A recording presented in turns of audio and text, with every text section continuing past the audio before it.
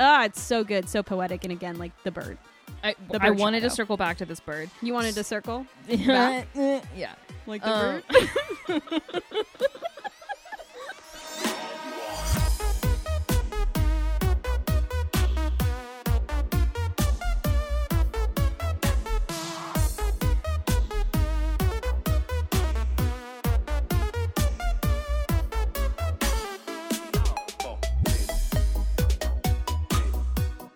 Welcome to The Good, the Bad, and the Batch. I'm Julia. And I'm Becca. We're best friends and lifelong Star Wars fans, and this is a Star Wars The Bad Batch fan cast. And this time we're reviewing episode 12, The Outpost. This is a good fucking episode. I was going to say, I know we say good ep like a lot. We say it a lot. This is truly a beautiful episode. This was an episode that, I mean, obviously we've been waiting for visually and story-wise. Crosshair just hasn't been around for a while, and I've been waiting for him to come back. But really, I feel like structurally, I was waiting for an episode that's like, make me like this guy. Give me a reason why I should be endeared to this character. Yeah, because it's not a matter of like, he's a good character. Like, yeah. We're not saying like truly a not a compliment, which is an insult, would be like, he's a mediocre character. You could remove him from the story and it wouldn't make sense, which is not true of this character. Yeah. He's a great character, but like he's meant to be at odds with the other batch members. So like, yeah, since he's like not with him anymore, we've needed a reason for him to kind of like turn that corner and like be a better, a more likable character. Yeah. And I think this episode does that so well. I found myself quite endeared to him in this episode. I was like, oh, okay. Yeah, this is great. Weirdly, like, quickly also. But, like, also it's wild to say that, like, he wasn't in our story when he wouldn't have been necessary, essentially. Like, thinking about it on a grander scale, we haven't seen him since, like, the second episode of this season. Yeah. If we had Crosshair content that was just stuff, right, it would have been superfluous. We wouldn't have needed it. Oh, yeah. I kind of like that it's wild that this happened so late. Again, maybe there's a reason we're building to something. Yeah. Presumably. I'm really curious about because you just said we had, what, 2 episodes and then the season finale? Next week we have fucking Pabu, which I'm so excited for Pabu. So excited. So we have Pabu, Tipping Point, and then the 2-part finale. Okay, yeah. So we have 2 episodes to see if this will continue, like, because last episode was like, okay, story, like, here's more stuff. We got, like, a lot of shit. Here's, like, here's your new antagonist, here's, like, more story, story. And then this one is also, like, here's more story, things are happening. But it felt a lot, not that I think the last episode was bad or anything, but it felt like really solidly paced to this episode, and I think it's because we had a single viewpoint the entire time. Yeah, exactly. It felt like we were taking a few steps back and being like, okay, we're lining up the holes here, the points that, we got to tell you about this player. Yeah. We've told you about these. We've introduced a new antagonist. We told you about that. That's on the horizon. Now we got to back up a few steps and tell you about this guy. Things will start to line up. So I'm guessing the next episode is going to be plot related as well. I'm guessing too, and it's wild because it's Pabu. Who's Pabu? What's Pabu? It's gonna be nothing. We were low key joking when we were watching the episode, but like we were like, what if it's we haven't seen Charles in a while, Charles Rampart. I was like, what if the Rampart's actual name is Pabu? I just like, he's not a Pabu to me. No, in what world? In what world does that mean a Pabu? No, but truly, like, now given that, like, okay, maybe it's like his name is like Patrick Bucephalus. They call him Pabu for short. He's like, my name is Pabu. Oh my god. My name is Admiral Patrick Bucephalus. It's the only BU name I could think of. What a Star Wars name, and by what a Star Wars name, I mean what not a Star Wars name at all. You could work with Bucephalus as a Star Wars name. I don't think you can work with Patrick as a Star Wars name. Sorry, Patricks. I don't know. I feel like you could, but I feel like together they don't make any sense. Together they make the worst name I've ever created. I'm sorry. Okay, anyway, back to the episode at hand here. God, this was a good episode. This, like, I mean, I've been kind of weirdly emotional all week for God knows what reason, but I like nearly cried in this episode. Yeah, I feel it's just, it was so, and again, we should maybe just jump into the plot because there's a lot of good shit that happens, but like overall, I'm so pleased with this episode, and I'm really happy with where this show is going. Yeah, no, I mean, like, we've been talking about the whole season that, like, okay, like, these are really fun episodes, but, like, I don't really see a lot of plot. I love that we, like, turned the corner in the mid-season, and then we were like, okay, there's, like, one more, maybe two more episodes that are kind of, like, whatever, and then we're just gonna, like, ramp up. It feels like we're ramping up the plot. I would be really surprised if the next episode is, like, filler? Completely unrelated to the plot. I would also like to just take a moment to for once high five us for having a correct assumption and not being immediately wrong, which is like episodes ago we're like, oh, you know, I think we're gonna have like 2 fillers and then everything else leading up to the season finale will be plot related, and so far we're right. Well, yes, we might immediately be wrong again now that we've opened our mouths and been like, Poppy's gonna be a bottle episode about like a stupid fucking monkey that's like for sure. Anyway, no, I mean, that would be fun, but like anyway, let's talk about the episode at hand here. I want to talk about immediately the music in this episode, which like I almost felt more in the absence of it because there's a whole lot of scenes here. Like there's a little bit of music before we see any shot, and then we see a shot of like, I think it's Coruscant, I believe so, where Crosshair and this lieutenant man who his face looks like he's been saran wrapped and left in the fridge for too long, like he's made of gelatin or something. I don't know. His name is Lieutenant Nolan. So they're going somewhere, and then we see them go to a snowy planet. Yeah, we do get a scene obviously here first of all where we just like get introduced very very quickly to a couple of ideas that I think we're trying to like reinforce again, like clone troopers that are being forced to retire and they're very disgruntled about it. This guy, Lieutenant Nolan, who hates clones because he doesn't like used things, I guess. Oh yeah, I forgot about that line. Because he's real cool. No, we're getting this, like, it feels very heavy-handed, which, like, makes sense for this episode. And it makes sense that we're seeing this through, like, Crosshair's POV a little bit. Yeah, for sure. Like, it's kind of like he hadn't noticed these things before.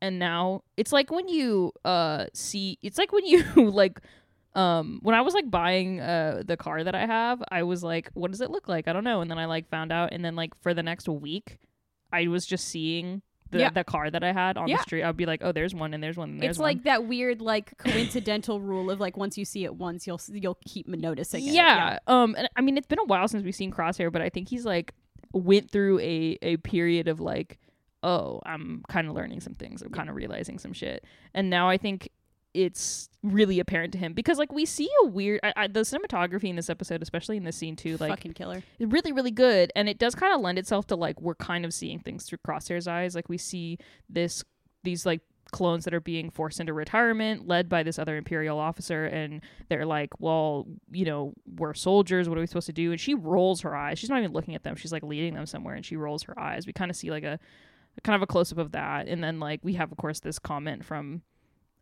Lieutenant Nolan that's like very to Crosshair at like pointed, and Crosshair kind of like he doesn't really react that much, but like I don't know, it's just very like it felt very heavy-handed to me, but like it's stuff that we kind of like understand about the Empire, we know. Like I think they did a good job being like, this is from his point of view, he's kind of like being hit in the face with a lot of these things. I would also like to point out here that I feel like from the get-go, like the first time we really see Crosshair and we really see his face, he seems rather like really down. Like again, it does feel like a lot of these things that have been happening have been weighing on him a lot more than they have been. You can like he's lost his sort of gusto. You can kind of see the like wheels turning in his head. I feel.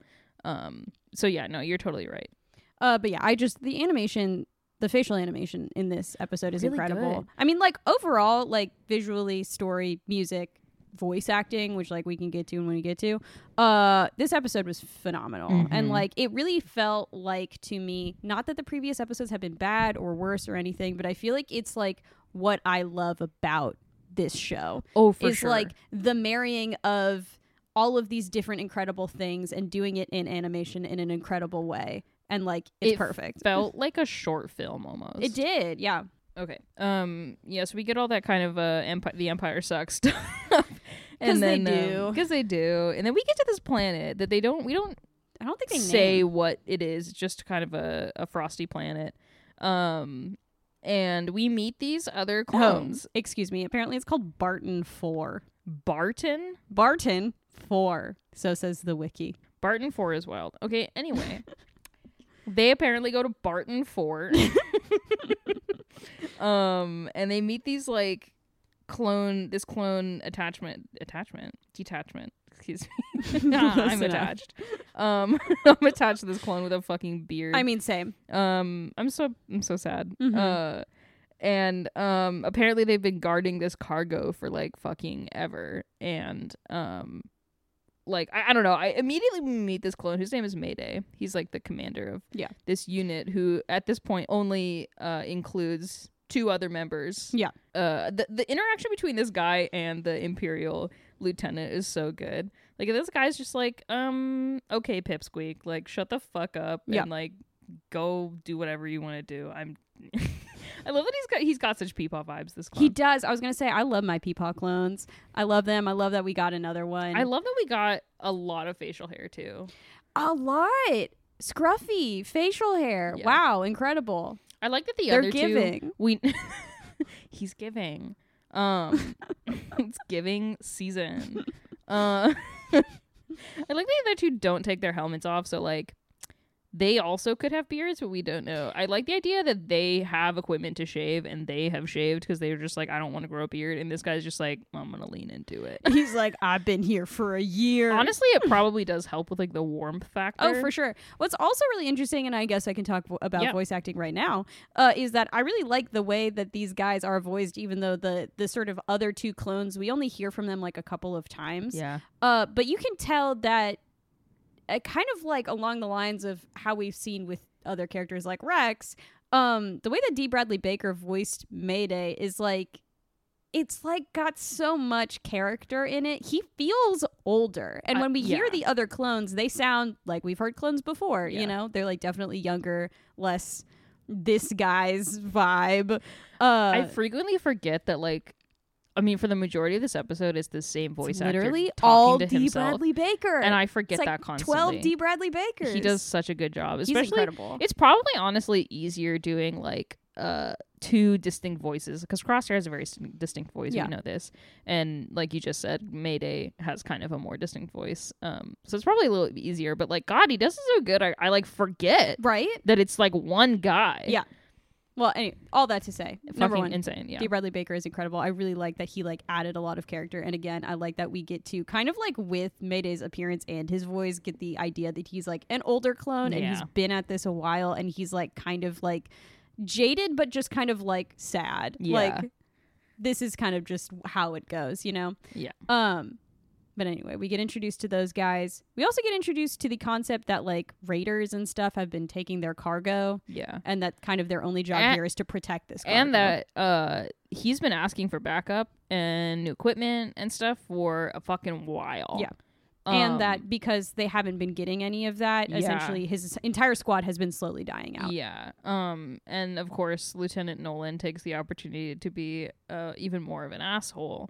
And it's just like, well, then you failed, and like that's your own problem. Your own failure. That's your own failure that your squad is dead. Yeah, which is like, I love that they really, and again, like it's heavy-handed, but it's to a point. Like we almost needed like a caricature of a bad guy to like understand, and for Crosshair really, because apparently he's got a thick ass skull.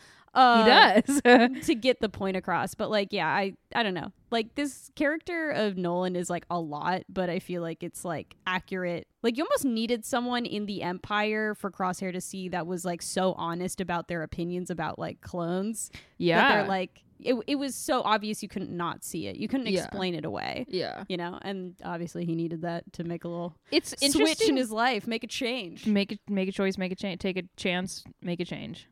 Break away. No, it kind of is, because I think a lot of like Nolan's attitudes kind of mirror a lot of what Crosshair has kind of preached to the batch a lot. For sure. And he's kind of being confronted with his own assholery. Yeah. And he's like, ooh, this is bad. For sure. I've been stupid. Yeah.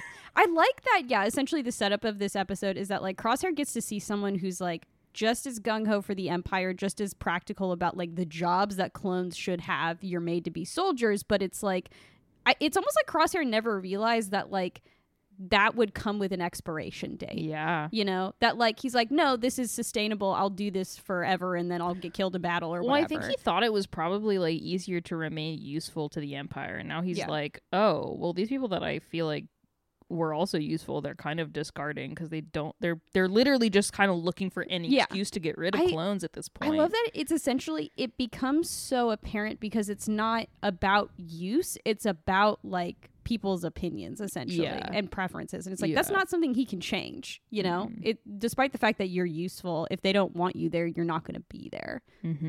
Anyway, so at some point we get a call, right, that some more cargo has been stolen or is in the process of being stolen by raiders. I think Mayday and Crosshair, they're like going out to, they kind of explain that like rebels or whatever are I'm sorry, not rebels, raiders are stealing equipment and whatnot, and Mayday and Crosshair are like he's kind of showing Crosshair around and stuff, and they're out at the like sensor kind of array, and that's when they get this call that like, oh, they're here, and they're like, how did they get in?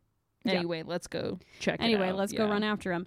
So we do get a fun little bit of action here where unfortunately Hex and Veach, the two other clones, do die. There's an interesting part in here that I guess didn't really come back at this point.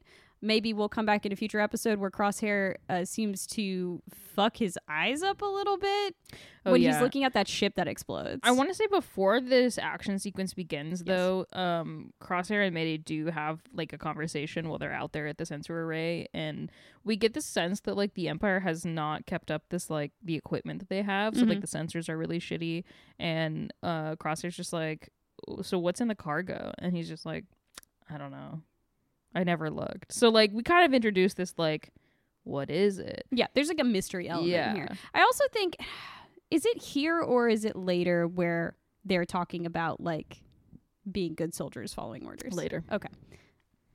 Yeah. But, so then we get into this... action sequence. Yeah. Yeah, like I said... Oh, you know what's an interesting... I'm so sorry. No, it's okay. I'm just reading the wiki. Another thing that they say is that he's telling Crosshair about the danger of the raiders and stuff, and he's like, you're not gonna don't go too far because you're not gonna last long in the ice, especially in that armor.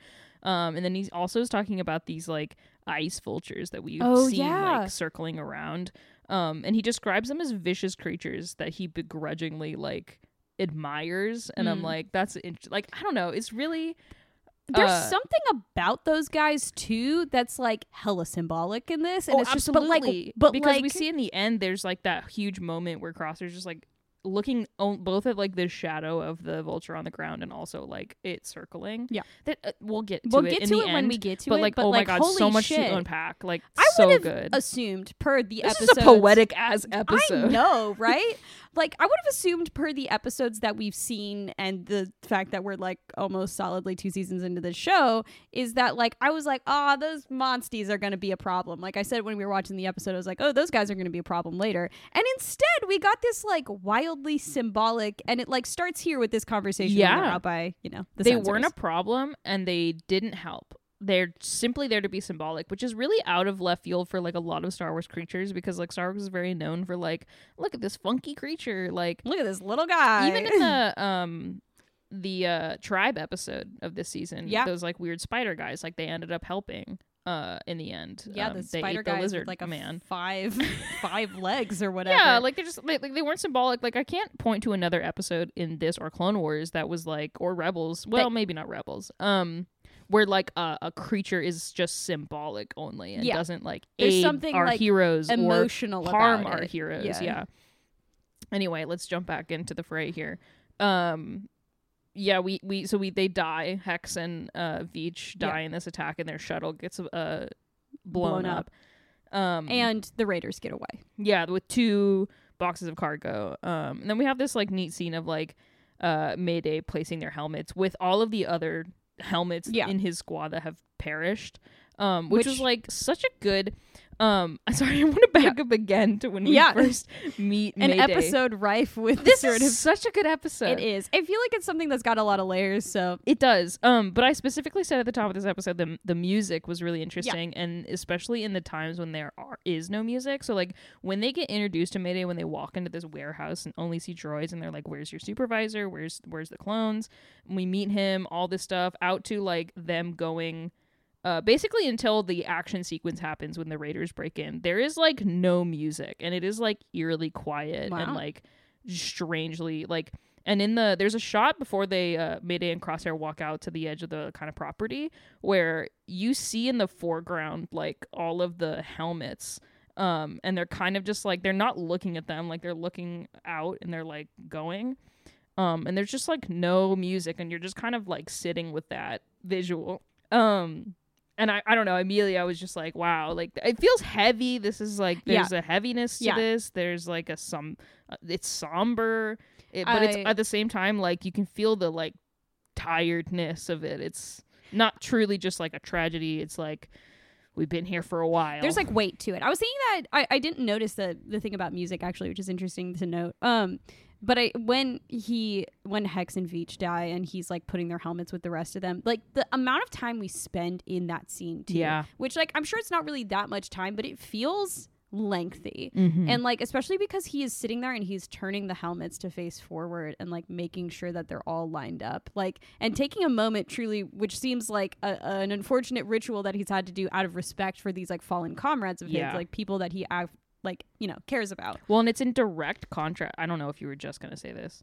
It's in direct contrast to the way that we see like the Empire and specifically Nolan treating these people in this episode. Like there's like a reverence from Mayday, obviously, for understandable reasons. And I think like how incredible are these moments and this character when it comes to Crosshair, who is in the room and he's just watching him. Like he's not like, what are you doing? Why are you doing that? He's just watching him. Yeah. You know, and then obviously Nolan comes in and is a dick about it. But like I don't know, like there's something so it does all of these moments feel so weighty and like so purposeful, and it's really interesting to like point out like the piece about the music and sort of, you know, the composition and the time we take to do these things, because that's like what builds that emotion. Yeah, absolutely. Anyway, so like I said, Nolan comes in as a dick and is he's like, a dick about it. He's you like, need to go get the boxes. Yeah. I also really like here that I forgot to mention this when we were talking about Mayday getting introduced. I like his attitude a lot towards Nolan. Yeah. I like that he clearly does not give a shit about the fact that he is a ranking officer. No. He's just like, he also corrects him when he's like, no, I'm a commander, not a lieutenant or whatever. I technically outrank you. Yeah. Basically, I think. But I like that I don't know, like, there's just, he has so much like will to him and like kind of like, you don't know, you don't understand. Like, you know, I know what it's like to be here and also like what these people mean to me. Yeah. And like the audacity that Nolan comes in here and is like, well, you don't have value unless you're like out here. Unless you're basically what I say. Doing whatever I want, when I want. Like we want essentially, and we kind of see this in the stormtroopers that come in later, but they're kind of like, they're super just guys. They're super just people who are like, we're kind of scared to do anything that's not immediately told to us to do. Like they don't have will. But I like the sass that Mayday gives Nolan here, where he's like, okay, then you're gonna give me all your troops to go get these 2 fucking crates. If you and want he's these like, 2 crates of cargo, then he's just like, and leave this outpost completely unprotected. It's like, well, I love that also, again, as the reinforcement of like, this stuff you don't even know what it is more value than you, a living being. Which like we find out later that what's in the crates are like new stormtrooper armor, which is like, again, such a good, like, I mean, fucking like of course they think that they're more valuable than these clones, because they think the clones are old used equipment, and they're like, these are the new shiny things that like we can control better than you guys. So they are worth more than you. Even the shell of them, without even people being in them, are more valuable to us than you are. So good. Anyway, they go off I'm not about to stop you in your waxing poetic. Thank you. They go off, they follow the blood trail of yeah, one of these Crosshair raiders. shot one of these guys and he tracked this blood trail down to a crevasse. which we were both like, don't go into the crevasse. No. Apparently this man is not scared of crevasses like we are scared of crevasses, but he's like, I'm unfazed by the crevasse. I need to check like the runtime on this episode, but it felt long. It did feel long, and I don't know if that's just because it was paced incredibly well. Yeah, it literally felt like a short film. Yeah, no, like it, and because like I'm just now remembering all the pieces, and I'm like, holy shit! Like there's this whole scene with them in the cave, which is like so interesting and so good. Like I love that Crosshair is by himself. He's looking. He like scuttles on down to this crevasse by himself, which is an insane thing to do, by the way, because like never do that. But I like that Mayday finds him. And is like, oh, their shuttle took off from over here. They're probably gone. And Crosshair, who's seen blood down here, is like, not all of them, right? Like, and then we get into this whole, like, just they have to have a discussion. And we get to see Crosshair's ideology again a little bit more. Yeah. And that, like, obviously they follow the trail. They find this dead guy. This raider who's we see that Crosshair's ideology is not completely like changed yet. Yeah, because he's still bristly and do you want to talk about this? Sorry, this whole exchange that they have, or is that where you were going? Yeah, okay. I mean, leading it along if you want to jump in. Jump in. Because there's two moments that happen. There's one when they're like around the cave, they find this dead raider, and Mayday is like, oh, he's wearing like my trooper's armor, and he's like, I don't know if that bothers me more, the fact that his friends left him here, and Crosshair's just like, what, there's no sense in carrying any dead weight. Like I get it, right? He's just like trying to be cool and collected and like the most pragmatic this, like, and beautiful, like silent, broody clone man. Yeah, this peepaw clone. Yeah, and he's like, I don't need anyone in my life. Yeah, and like, Mayday was just like, okay, edgy. Okay, edgelord. And so there's that moment, and then later, Crosshair almost immediately like puts his own foot in his mouth by stepping on a pressure mine. Foot in a mine, yeah. Yeah. And Mayday's just like, what was that about dead weight? Crosshair's like, damn it. I love this moment. And again, I think it's one that doesn't really have music. It's so eerily quiet. And like, I feel like the music, I mean, I don't know anything about music. I don't know how to wax poetic about music. We but say like, this every episode. It's like, we don't know anything about music. I don't want people to call me out about being an idiot for music. So I live in fear of being called out as an idiot. But like, I feel like when there is music in a scene, it points you in a direction, right? Because even if a scene is happy or seemingly normal, but you have a eerie kind of music, you're like, oh, something's about to happen. Yeah, or if you have, like, it would completely change the scene when we were looking at those helmets. If you put like a really somber, tragic kind of overture on it, it'd be like, we should really focus on the fact that these clones are dead, rather than the fact that this man has had to deal with his entire squad dying. It's really not about the death of these clones so much as it is this man having to watch all of his friends die. Yeah.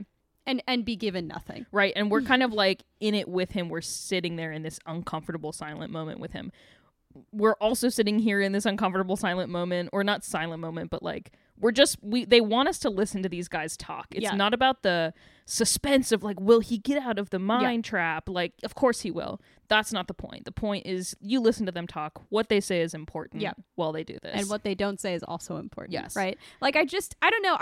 I feel like I'm really fond of those moments where there's like no music like this, because I feel like, especially when it's in this like natural environment, you kind of get to have the eeriness of like being in a place in a cave where it's cold and dark and silent, except for the person that you're with. You don't get this sense of like, where should I be feeling that the next part of this is gonna go? Yeah, it's like you don't get you don't get a sense of like, all right, we're moving on to the next thing at all. It's just like, this is you got to listen to it. This is what's happening. Yeah. Absorb it. And just like Mayday is incredibly, not necessarily like begrudging, but like I feel like he kind of has that like, oh, look who stepped in it now, but he's like doing the work. And I like that he's like, we need to have a conversation while I do this. And yeah, so he's not begrudging or like cocky or anything, but he's just like, do you see how he's basically silently saying, do you see how your ideology is biting you in the ass here? Yeah. Because I'm going to help you, but what if I you know, if I believe your ideology, then I'm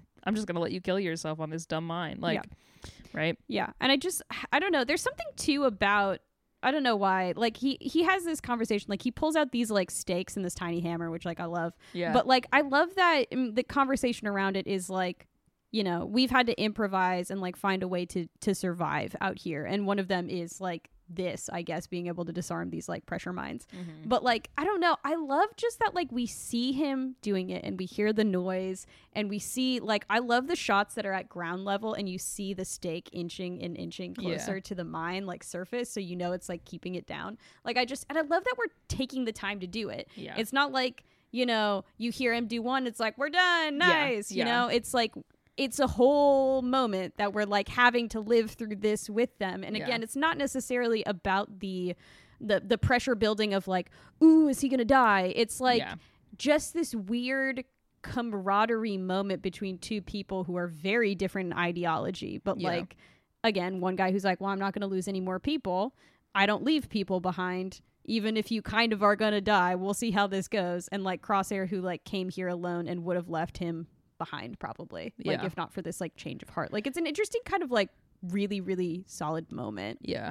It's interesting too, this like disarming of this mine that Crosshair has willingly stepped on, and also this like conversation between them about ideology, kind of I almost said closeted ideology, I guess that's a way to put it, but like subtle ideology. They're not just like, so what is your philosophy on life? So do you hate your family? Like he asks him what the Crosshair's basically like, he knows that like the rest of Mayday's squad has died, and he knows what happened there, and he kind of knows Mayday's story. So Mayday's asking him about like, what squad did you serve with? And he's like, it doesn't matter. And he's like, well, humor me, you know, whatever. It does kind of matter because like this is where we come from.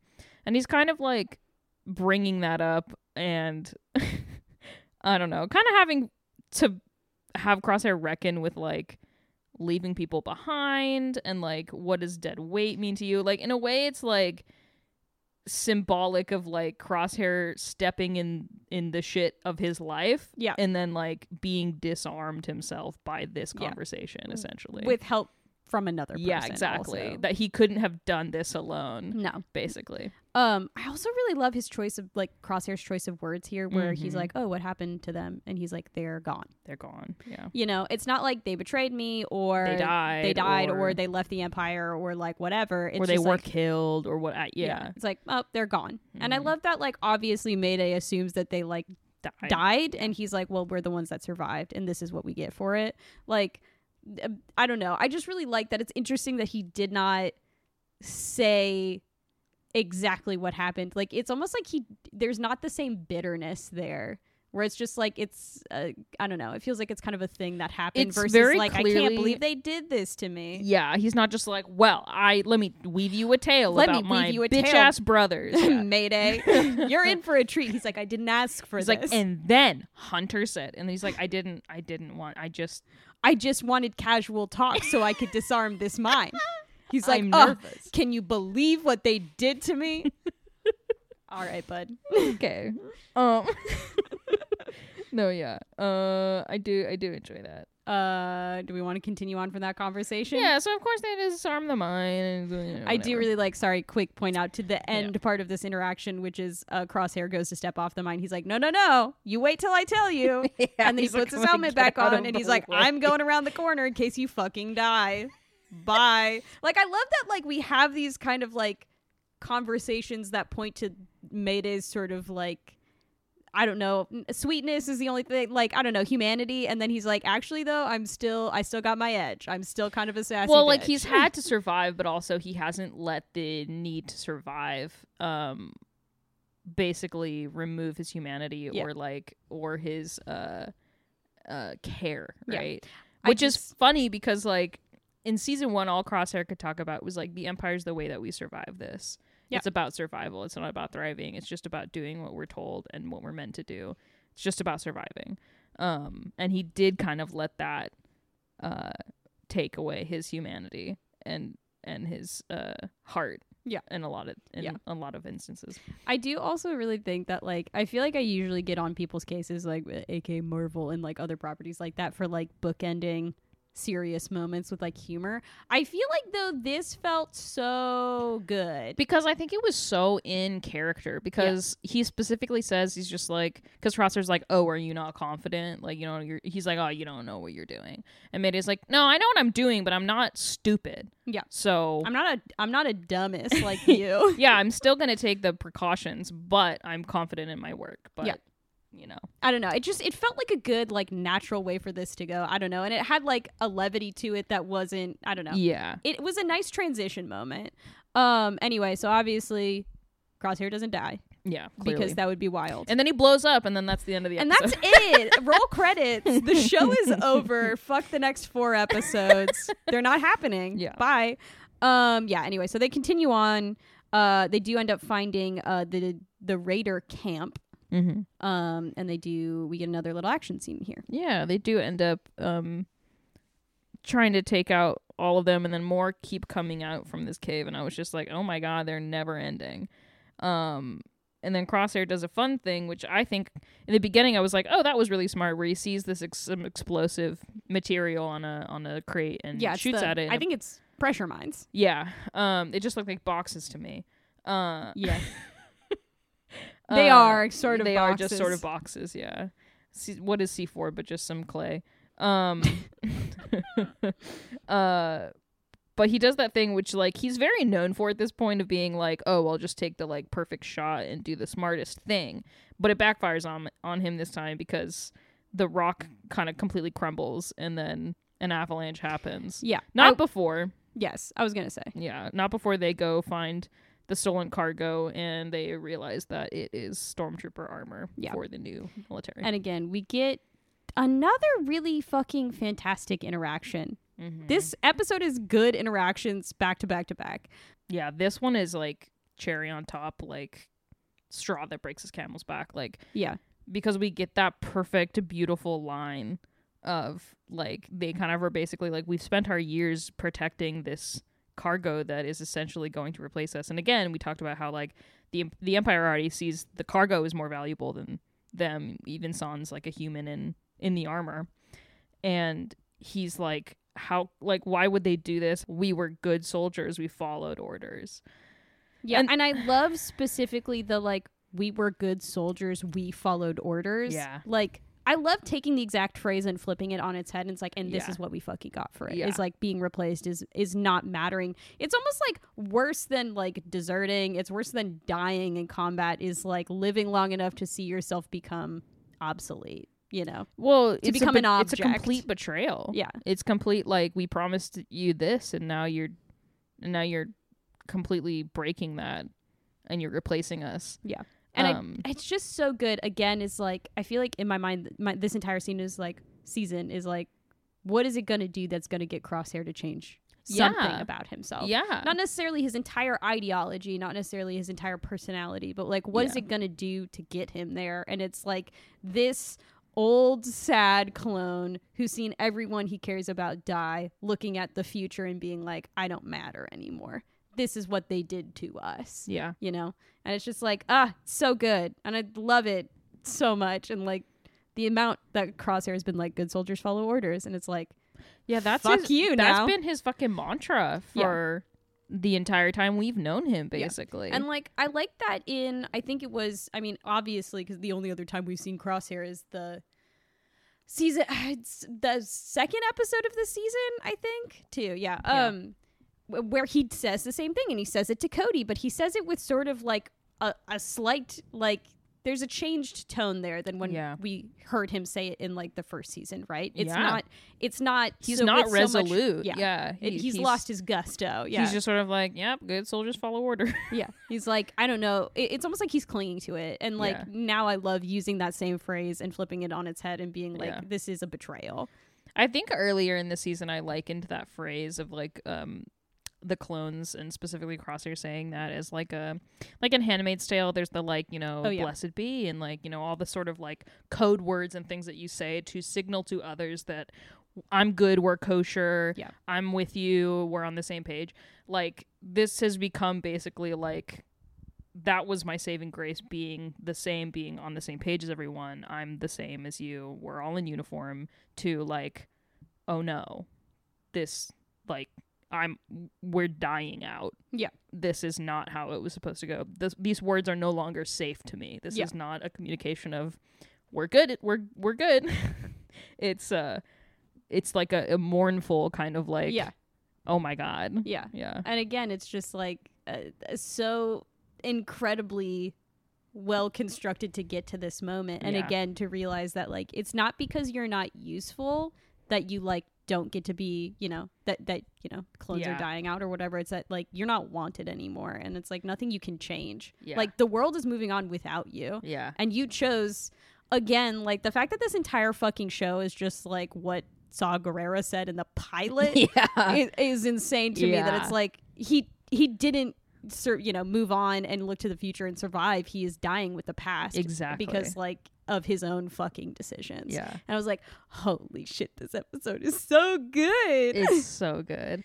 Anyway, that beautiful moment. And then like you said, have you seen Mulan? An avalanche happens. Have you seen Mulan is exactly what you said. The thing during that the episode. happens in Mulan, which only happened in Mulan, as we know, and is not a real natural disaster. Happened in Mulan. Anyway, an avalanche happens, but Huns don't pop out of this one. No. Crosshair does. Unfortunately, in this avalanche, it is Crosshair who appears. Crosshair appears, and it's not looking good. No. And I love that, like, immediately he's looking around and he's like, where the fuck is Mayday? Yeah. I love this. I love that it's like not like a light switch. Like he's not a completely different person, but like he immediately is doing the exact opposite of what he fucking said he was going to do. Yeah. Like at the beginning of this episode. Exactly. Right? Now he's like, he I digs can't this man out of the snow. I thought you were going to say he digs this man. He's into him. He's into him. He likes him a lot. Yeah. No, he digs this man out of the snow, and Mayday's just like, listen, I get it. Like, I'm not going to survive. Leave me. And Crosshair is like, no. I don't even think he says anything. He doesn't say anything. He just puts his helmet back on and like continues to dig him out of the snow and take him with him. Fucking wild. But yeah, again, props to the animators who designed and animated all of the facial expressions, because especially Crosshair, who's like he doesn't talk a lot. No. He doesn't let his words speak for him. He just lets his facial expressions speak for him. The amount his eyes and eyebrows do in this episode is bananas. The amount of like conflict that we see him go through, like in his own brain, like we truly can see the wheels turning. We can see, oh my God, what do I do? Like he's not totally like resolute even now in his like he's turned over a new leaf. Yeah. He's not quite resolute in that yet, because you can kind of see him being like, well, I could get back to the base easier if I didn't have him, but like he basically is like, no, it's crazy to leave this guy. Yeah, no. Whatever the logic is, it's the conclusion is I can't leave this guy here. Yeah. Which is like, thank fuck he got there, but like, and it's totally like a conclusion from the heart too, because like there's no logical reason that you would absolutely not do that. So it's really nice I think that moment I was like, okay. Yeah, I'm endeared to you now. Yeah, like, I know, this right? Is good. I like this new Crosshair. Not that I didn't like him before, but like he was never my favorite before. I was always like, okay, you're being kind of a bitch. Like, we get to the part, like, I want to see your journey into not being a bitch. Yeah, exactly. I feel like it just was always challenging to me. Like, the last season was interesting for, obviously, like, finding out about his whole shtick and, like, his ideology and stuff. But I feel like after that, it could be in a story, theoretically, like, a challenging road to get to where we got with Crosshair in a single episode. Yeah. Well, and it's, again, really, really strong, really, really good writing, because like he was a secondary villain in the last season, and he's not really that in this season at all. He's just kind of a guy. Our villain structure has been fucked in this season. It really has. I'm surprised. But like the whole last season, it's like, hey, you're making really poor decisions. You're making bad decisions. I want to see you make good decisions. But he kept making bad decisions. And I think that drives you further to like, I want to see him redeemed. I want to see him make a good decision. I want to see him learn from his actions. Yeah. And so that's what makes this episode so satisfying, because we're finally seeing that, which it wouldn't be so satisfying if we didn't see him make poor decision after poor decision in the last season. I will also say, I don't think it would have been as satisfying if this had happened earlier in the season. No, yeah. I think the fucking waiting and the wondering honestly did a lot for this too, because then I feel like then we were like prepared for something integral, you know? Because the last time we saw him kind of start to question things. Yeah. And like, it didn't take that much for him to start realizing the error of his way here. It's just time. Yeah. Like, he just had to marinate in it. And like, it's interesting that we didn't see him. Like, we didn't almost need to see it because we needed just like one kick-ass episode for him to flip or grow a pair or something. I wanted just like slightly off topic. I like how last season a lot of people on Tumblr were like, before the season finale came out, were like, Crosser's gonna come back. He's gonna like be reintroduced into the batch and like all this stuff. And I'm like, he's not there yet. Like he needs to go through character development. Like even by the time the season finale happened, he didn't change. Like he was still super sucked. Like he and the batch were kind of copacetic. Yeah. They're like, all right, fine. We're good. We're Gucci. I don't want to see you though. Yeah, I'm not going to actively kill you if I see you at the grocery store. But we're still going separate ways. I'm not going to talk to you. We've reconciled, but we're not on speaking terms. Yeah. Which like would not be. It would either be forceful of them to just kidnap him and take him with them, or it would be like disingenuous of him to be like, fine, I'll go with you. Like he needed to learn this. And I think it's so satisfying. Yeah.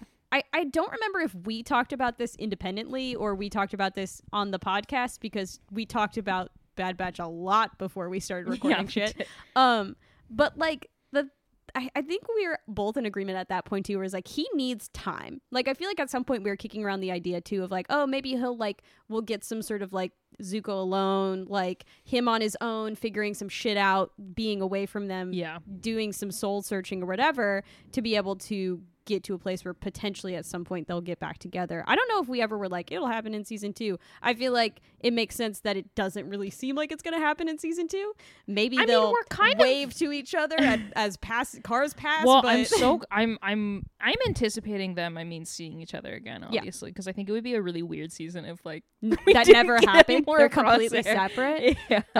Yeah. I mean, it must be something more towards the season finale. Again, I'm so interested to see like what's the fucking break point gonna be. Well, especially the literal tipping point. Yeah, after Pabu. I'm guessing it's gonna be in that one. No, for sure, because we're seeing these things set up, right? Because at the end of this episode, we see him. He's in the hands of one of the scientist ladies that we met last episode. It's that woman with the terrible glasses. Emery something. Carr, yes. And Scalder. Yes. Yeah. Correct. But yeah, where were we in this episode? Okay, so they montage time. Yeah. Which I this fucking is so loved beautiful. this. Like visually beautiful, incredible. Again, you can do a lot with like minimal visual shit going on. Yeah. Like they just really killed it. I was too thinking about that, like we start like the first scene I think of this season, we start out with like the batch on this like incredibly beautiful tropical island, and there's vibrant colors, and they're being chased by silly animals. It's my colors theory again. And like like the further we get into the seasons, the more like one kind of like analogous palettes we've been getting, the more like did you enjoy my vocabulary use? Yeah, look at you. We love an analogous color scheme. Define analogous color scheme is for like us. when they're next to each other on the color wheel. Yeah. Yeah, so like blue fading into green. Yeah. It's like not monochrome, which would be like one tones of green. Yeah. It's I almost said friends on the color wheel. Yeah, next to each other. Neighbors. But yeah, we've been kind of getting planets that are less like vibrant, many colors.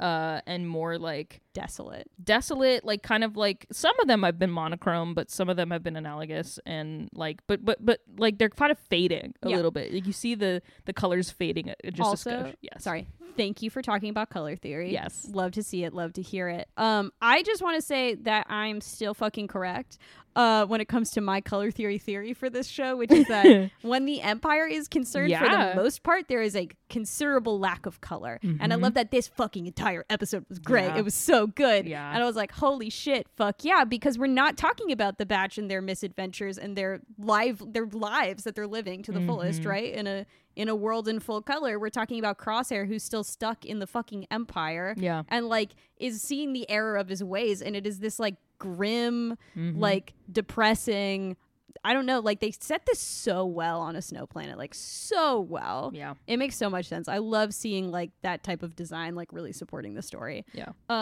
Anyway, so we really get to see that shine in this montage. I really liked the part when they like he basically is like carrying Mayday back, and they get to a point where he's like, we have to just stop for the night, and they're just like shivering and like huddling and cuddling. I just feel like there is, I was thinking about this, nothing kind of more human than that in that moment. And like, again, the choice to have Crosshair lose his fucking helmet. Yeah. We talk about this so much when it concerns the other characters, right? The choice for him to lose his helmet here is incredible, because this part of this montage specifically where he is like essentially cuddling with Mayday for warmth because they're gonna freeze and die. The fact that you get to see his eyes and they say everything. We don't need dialogue. No, we completely understand the emotions of the situation. 2 things about this scene as well. 2 things. 2 things. One, I got 2 things. 2 things. 2 things. One, at the beginning of this episode, we see him standing next to the ship that he's awaiting Nolan at, and when Nolan comes up, he says, "You're out of uniform," and he puts his helmet on. Yeah. So I like that the implication is that like he's basically like, I'm gonna be out of uniform. The Empire doesn't. I'm basically choosing my brother over the uniform of the Empire, which is like subtle, but chef's also, kiss, so like, beautiful. The before and after, because up until this point, he's wearing a helmet the entire time, and then we get unhelmeted. Changed man Crosshair. So good. Second thing about this part, I said earlier that like it wouldn't have been logical for him to bring Mayday, but he's kind of realizing that like if I hadn't have brought this man, like I would have frozen to death. Sometimes you need people. Yeah. He's learning that too. There's a practicality to having people around you. Yeah. Also, sometimes people are the key to your survival. Yeah. In a wholesome way, not in a use like I'm gonna use them. You way. Yeah. This scene fucking rocked, and I love that they're huddling along, and the last part of this montage kind of is that I love that we see that Mayday is using Crosshair's gun as a crutch. Yeah. Which previously Crosshair was using it. And like the fact that he gives what I assume is probably his most prized possession, if not his only possession. It's like his whole thing. It's his whole fucking brand. Yeah. And he like willingly gives it to another person to help them, even though he could have left them behind and been like fine. This weapon of destruction and death becomes a crutch. Yeah. This episode's so good. This episode is fucking not incredible. Even for Crosshair, for another person. Like, he's becoming selfless. Yes. I just like, again, the power of foils. of using contrast to create story is like fucking incredible. They did an incredible job. Anyway, so they continuously hobble on back, and the tension through this entire thing is broken by seeing these cargo transports coming in, which I think is like incredible. My first thought is, holy shit, are they going to be left behind? Yeah, because we see these transports come in, and I mean, it made sense to me that they were landing to get all the cargo out, but we did see their ship get blown up, so I was like, what's the situation going to be here? But yeah. What's all this then? Yeah, so and I loved that transition too, where we see the ships fly over and they see them, and then we see them land, and we understand that they're like coming in. And I like that we're seeing Nolan ordering the stormtroopers, specifically stormtroopers, new guys. There are no more clones. No clones, none of them. Not even like a mixed crew. No. Are loading all this cargo onto the ships, and then like someone in the back you can hear yells, "Oh my god, it's them!" You know. And or they all like, hey, what's that over there? Yeah. And someone's like, it's them, they're back. Well, and what gets me is all the stormtroopers kind of line up and they're staring. Like they're not they're not helping. They're not like trying to get medics over. They're just watching. Yeah. And I love the cinematography, the scene where we see the backs of these stormtroopers, and then we see kind of POV Nolan, like he's like pushing through, like, get out of the way, let me see. And then of course it's our boys. Yeah. And again, like it's so good. And the fact that like, so Mayday, right, he like falls to the ground and he's like not doing well, and then Crosshair takes off his helmet. Now they're the only two people without helmets on, by the way, if we're going to continue with that shit. And again, like no one's helping them. Except and I love Saran wrap face over there. Well, but he has a helmet on. It just it doesn't cover his face. It just looks like he tore up a salad spinner and put it on his head. It does look like he got a bit out of the salad spinner bowl and put it on his head. I'm glad that tickled you. I just like, he's such a weird looking guy. He is. And like they designed him to type very well. Yeah. But again, like I love now that Crosshair not even being like, hey, we're here. He's like, this guy needs help. A medic. Not me, this guy. Yeah. And like, you know, he's dying. Mm-hmm. And I love that again, no one helps him. And then like obviously, unfortunately, Mayday seems to pass away. The Crosshair is literally lobbying for this man's life, being like, go get a medic, he's dying. Yeah, like he needs help now. He needs help now. And Nolan is like, well, whatever, he's a piece of equipment, he's been used. Even worse, he yells at them for not completing their mission. Yeah. Which is fucking insane. Can you imagine staring at someone who's dying and just being like, but you didn't do the job I needed you to do. Well, you failed then. So, like, what's the point? Yeah. You are an object. Just so fucking crazy. But yeah, and obviously, Mayday, we kind of, like, hear him struggling. Yeah, and he perishes. He perishes. Crosshair does the whole checks his pulse and is distraught. He's furious. Yeah. He's distraught. He's feeling many emotions at this time. Which, like, at this point, I was like, shoot this fucking man. Shoot this fucking man. I was honestly like, because I feel like we've seen Crosshair kowtow to some, like, orders that you were like, well, he doesn't seem to love that, but he's going to do it anyway, right? But then not this time, baby. Yeah, so whatever, Nolan doesn't care. Crosshair is pissed off. The troopers leave because Nolan is like, don't help them, essentially, and they kind of reluctantly leave. Like, they look around, and I like that you see one of them shrug, like, okay. No, literally, like, they're like, well, whatever, we were supposed to go back to work. Yeah, they're like, I don't know, whatever, right? And then I love that it's just kind of the standoff between Crosshair, who's like on his knees at this point, and this Empire fuckwad with the salad spinner. we see this ice vulture, which we've seen too, like in the montage of them coming, over and returning, over and over again. Which is at this point, because up until this point, you've been like, oh, that's gonna be a problem. Yeah, later. yeah, exactly. And I was like, maybe he's gonna help them, like, get back. Yeah. No. I was so fucking surprised by this, but you know that, like, immediately when he sees the shadow on the ground, I'm like, this shit's symbolic. This is gonna be like fucking, I don't know, it's gonna be like he's free now, like he or whatever. Like, so it's gonna many be layers, something, right? Yeah, because he sees the shadow, and then you see the behind shot of Nolan, and you hear Crosshair shoot him, and he falls, and you see him with the gun, which was so satisfying. Good. Holy good. Shit! Again, if there's like some rule here where it's like, we can't show people getting murdered on camera, again, not that it fucking mattered in Clone Wars, but like the creative way to get around that and making like an incredible shot, an incredible moment of seeing this guy on his, like, from behind, you can't even see Crosshair, only hearing a shot, him falling to the ground and seeing Crosshair with a gun, with a pistol. I love too that we start this episode like pretty Crosshair POV, like he's looking at the Empire as one of the Empire. Yeah, we're there with him looking at this. Now we're all on the same page. Now it's like Empire POV, where like he's almost like immediately this outsider. Yeah, like we're looking at him coming in like a like an invasive posture, killing this guy. Like, it's almost like we're one of the stormtroopers, like the camera is one of the stormtroopers, and we're watching Crosshair, who's clearly not part of the Empire anymore, killing a superior officer. I love that with this one shot, this one composition, they're like, these two people are diametrically opposed. Exactly. Like, Crosshair's made his choice. Yeah, like it's done now. It's signed, sealed, delivered.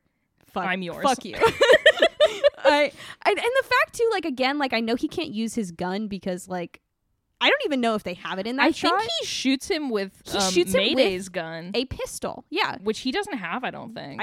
Because the whole episode he's been using his gun. Yeah. Just the thought too of, like, rifle. Again, they used it as a crutch, so it probably isn't operational. And I actually don't even think they have it when they come in. But, like, also the thought of, like, that he willingly left that behind. But, like, the fact that he is not even using, like, the thing that defined him to do this thing that is, like, sealing his fate for the future is, like, kind of incredible. Yeah. Like, he's using just a gun, and it's, like, the same gun that Rex uses, and, like, I don't know, I'm pretty sure the same one that Hunter uses, and like, it's just like, it's so good, so poetic. And again, like, the bird, I bird wanted to shadow. circle back to this bird. You wanted to circle back? Yeah.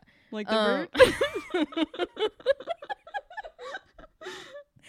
No, it's just so good. Like, there's so many layers to this episode. Like, I feel like I could watch this again and again and again, and I'm like, oh, okay, there's another thing. Another thing. This episode, my beloved. Yo, seriously, this is, I think, my favorite episode in this season so far. So good. And I'm finding a hard time understanding how it will be topped. Same. Yeah. No, because at the beginning of this episode, we have this conversation with Mayday where he's like, explaining this world to Crosshair, and he's like, "Oh, those are those raiders. There's the ice vultures. They're really actually kind of they're cruel and practical, and but I kind of can't help but admire them." And like, so they're clearly kind of a representation of the Empire. Yeah, that Crosshair is seeing, and like, it's very apropos that he sees this reminder of like, the Empire is cruel and uncompromising here, and that's why you have to do this. That's why you have to do what you will do, and they'll never change. And that's like what precedes him shooting Nolan and kind of realizing that, like, okay. I feel like in my mind, and I love this because I love just like interpretations of things. I'm like, in my mind, it's like it's symbolic of him being like, I don't know, kind of Left like 4 Dead. Yeah, like a circling birds feels like I have like 3 different interpretations of this. I also like, is it because Crosshair was cruel and practical, and that is the way that he's ever going to be, as we've been stated by other characters in this show, and he's like breaking away from that, but he is like, there's something to be admired, or like, that it's something to do with him and him becoming like maybe a better version of himself. Who knows? Better version of himself. It's also like really apropos that like it's circling them, clearly saying that like, you will soon be dead. You are dead men. Yeah, walking like, and being part of the Empire is not going to change that. They will kill you. Yeah. And the third one is that like, birds, I think, typically are very much signs of like symbols of freedom. Yeah, and absolutely, like, just based on the fact that they can fly away. Yeah. Like, truly, like, is this his exit? That's his... Yeah, that's what I was thinking, too. Yeah. It's, like, what made me emotional. I'm like, is this, like, a symbolic of, like being let go from this? Being able to, like, leave, finally, No, truly. I mean, and none of these compete with each other. You can have all 3 of these... That's true. At the same time. Multiple things can be true. Multiple things can be true. The layers. Like a fucking onion this episode. I love, too, that they made space for this symbol and we're like, it's just going to be a symbol. And especially, I mean, what fucking made me incredible. think that like, because it's a vulture, like it eats dead things. Yeah, it's a scavenger. Yeah, so that's, I didn't say that earlier, but that's why I had the other interpretation of there being Left 4 Dead. No, it great. makes sense. No, I that's didn't what need I was to say thinking that. too, is like when you see it, especially when, because the first time you see it, it's kind of like maybe a little bit more closer, like the shadow on the ground, but then it's like when you kind of see more of like a down angle at the 2 of them, Mayday, who's dead, and Crosshair, who seems to be on his way to that point, and it kind of like swoops in front of them. It is, my thought also was like, oh, it's like, because they're dying, like, they're gonna be scavenged. It's staking out its prey, basically. Yeah, and that like their prey it's now. Simply waiting. Yeah, but it's like, it also feels like like something lighter, like freedom, right? I don't know, it's so good. It can be so many things. It's very good. So and good. I love that obviously he shoots Nolan, as we said. I was like, is he just gonna leave? He just collapses. No, he just passes out. Yeah, and I like that we just hear the stormtroopers being like, hey, stay there, and he's like, I'm fucking done. He's like, anyway, goodbye. Bye. I'm checking out. That's what I had to do. I thought that was going to be the end of the episode. I thought that was going to be the end of the episode. And then the second thing that I thought was going to happen is that I thought he was going to wake up in prison and fucking Charlie Rampart was going to be there. I was crossing my fingers we would see Charlie. Oh, no, yeah. As soon as I saw, as he shot Nolan, I was like, so he's gonna go to prison. Yeah, with Charlie. And then Charlie and him are gonna have to break out. We're gonna have a prison breakout episode. Yeah, no, I was thinking that too. And then Charlie's going to turn on him. I don't know, though. We still could have that. I'm not sure. Here's a wild thought, though, right? Because as we see, right, he gets fucking sent to the same facility that, like, Nala Say is at. Where he wakes up on the operation table. It's not an operation table, but, like, they're, in like, the science fixing him or whatever. And this is the room where we do science. Can you tell? It's a science room. And this is what the It's got a woman bunch with of the Tesla glasses coils and beakers and those balls that you touch that do the static and thing. Newton's Clackham sticks. Newton's Clackham sticks. Yes, perpetual motion. Yeah, oh yes, science. And this is what Emery sounds like. She's not from New Zealand. Yeah. Anyway, we see him wake up. We're gonna get too giggly if we don't stop. Yeah, I know. It's 7 on a Friday night. And this is what we do on Friday nights. It is what we do on Friday nights. Yeah, he wakes up and he's Emery Carr is there, and she's just she's like clearly doing some science on him because they're in the science room. I think she's like making sure he's all right at this point. Yeah. Like I think the last thing she tells him is that like if you cooperate, it'll be okay for you. Yeah. Which like, what are you gonna do, this guy? Well, it's just interesting because like he kind of decided that like he was done cooperating. Yeah. Like he's seen where cooperation gets him with the Empire, and yeah. he's not happy about it, and he's like, oh, I've made a huge mistake. I feel like it's interesting. Sorry, were you gonna? No. It's interesting that he's kind of now in a similar position that the clones kind of were when they were like being made and like all this stuff like on Camino. Yeah. They were kind of like experiments. And then, you know, they became sort of like, I don't know, soldiers. They had more freedom. Obviously, like they got to have more freedom in the Republic with Jedi because they like wanted that. And now he kind of like, it was so with the Empire and all this stuff and has found himself kind of back in a similar place where he's just kind of like a lab rat again. Yeah. Well, and I think it's really interesting that the last time we've seen Crosshair on a medical table was when he's getting his chip enhanced. Chip fucked up. Yeah. So it's almost like he had kind of cemented a choice there. Yeah. To get that enhanced. Which I don't know if he chose that, but it is. We've talked about this a lot last season, that the power of choice seems to supersede the concept of like how controlling these chips are. Yeah. Right. It comes up later, but so I just think it's interesting that the last time we've seen him this close up in a medical facility has been this, where it's like he's choosing the Empire, and now it's like he's not here by choice anymore. Exactly. Yeah. It's almost like I feel like he maybe will have an opportunity now to be sympathetic to like what the rest of the batch obviously felt like is like, well, we're not. This isn't our choice. Yeah. We're choosing to leave, like, because we don't want to be, like, what they told us we have to be anymore. Yeah. And now he gets to have firsthand experience with what it is to have, like, you know, independent thought in a situation where he doesn't have a choice, you know? Yeah. It's so interesting. I'm so excited for next week. This episode was so good. I'm wondering if Charlie is in the same facility. Why would he be in this facility? Knew about this project. Yeah, but they're not experimenting. Why would they experiment on him? Well, they have Nala Se. He's a clone. They made more Charlies. Nala Se is in prison. I know she's here for like because she's a scientist. Yeah. I don't know. I'm just like, he's got to be fucking about somewhere. He's either in regular prison, but he knows a lot. Like a lot. I don't think they would want him in like general prison.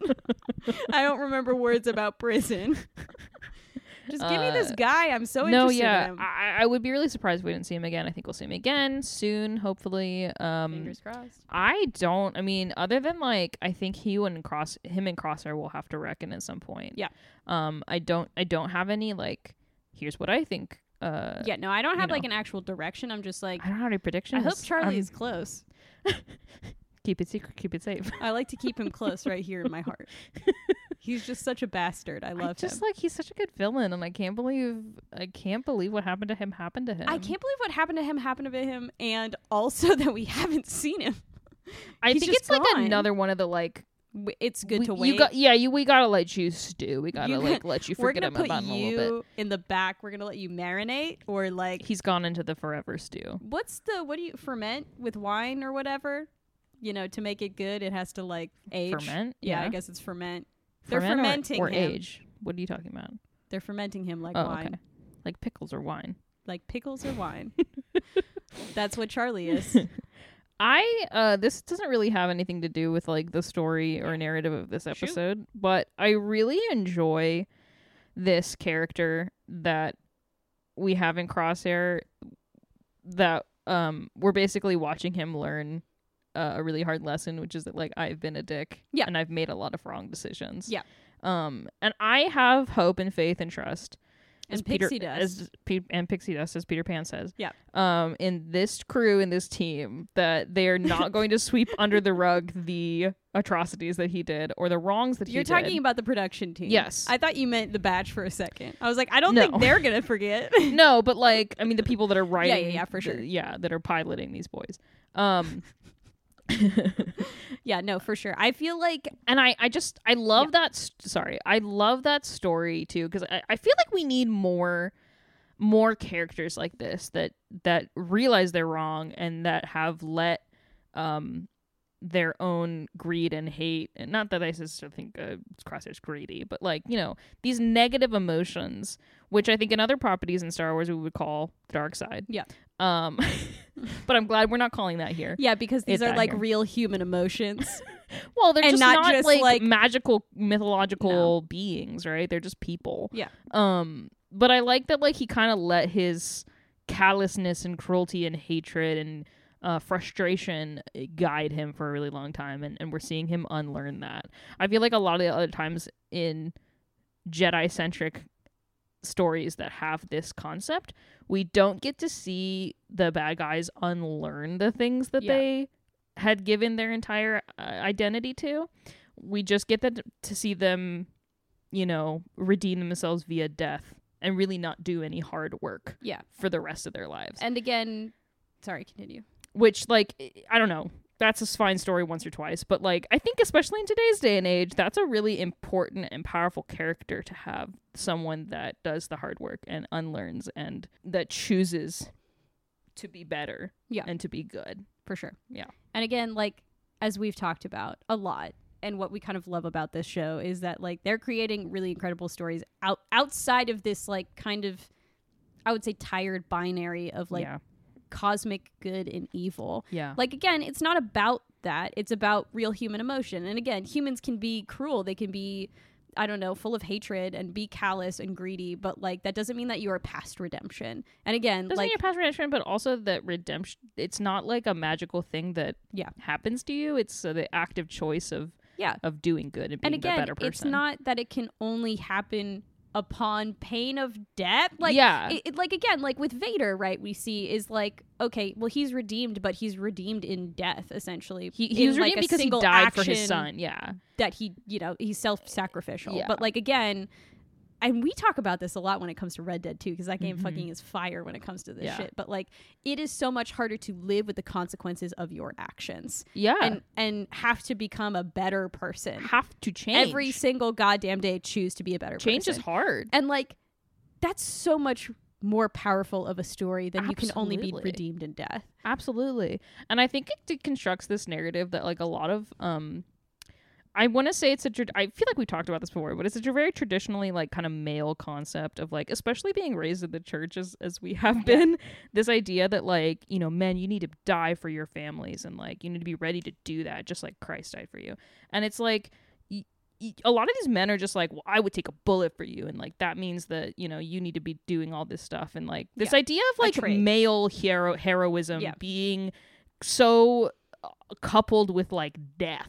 And that's violence. How you're a hero. And I'm sorry, but it's so much braver to live for the people that love you and not be ready to die. And admit that you're wrong and grow and change and be a human person with other human people on this human life journey that we're on. And I'm just so glad we're getting to see this character do that. It's such a better story. Like you said with Red Dead, that's exactly what Red Dead is about. So good. And I just like, again, the fact that there are people, you can like what you like, but I just want to say it, that like this is the best fucking shit that Star Wars has given us in like kind of a long time. Absolutely. Like 100%. I love Clone Wars. I love all the movies. They're wonderful. They're so fun. This is a good goddamn story. This is a good story. Made. Exactly. I'm sorry. I have no other words. And that's good. all she wrote, Your Honor. Like, that's it. It's fucking good. Anyway, this episode is fire. I'm gonna go rewatch it. Yeah. Also, our episode is gonna be long, but I'm assuming you all want to have commentary on this. You're here for a reason.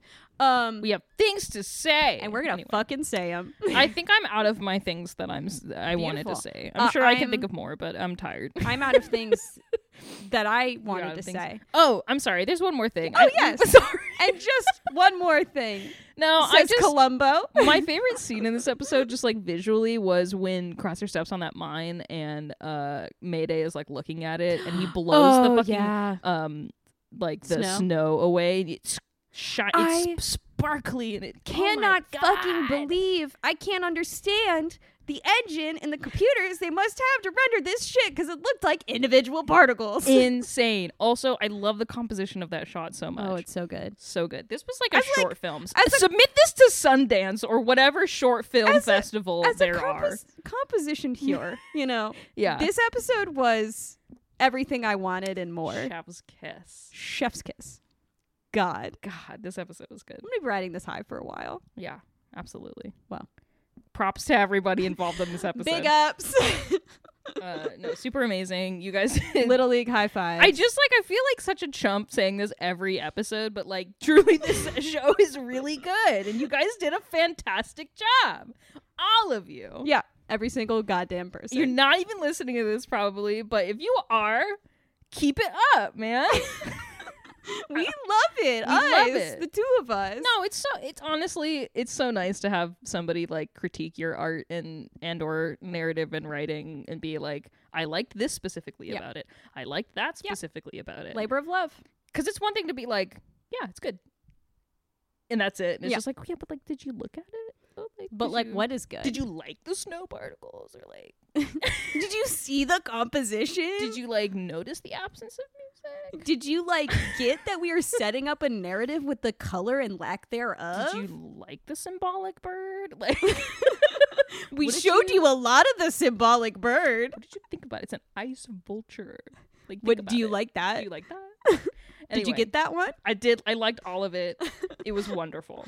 This was wonderful writing. Fantastic. Wonderful everything. Okay. All right. That is all for this episode. Thank you so much for listening. We'll be publishing episodes every Monday, so join us next time for episode 13 called Pabu. We're on Pabu! We're finally going to know who Pabu is. You can find us on Spotify and Apple Podcasts and also on Instagram and Twitter at The Batch Pod. So if you like story and you like Star Wars, then tune in for the next episode of The Good, the Bad, and the Batch. Bye!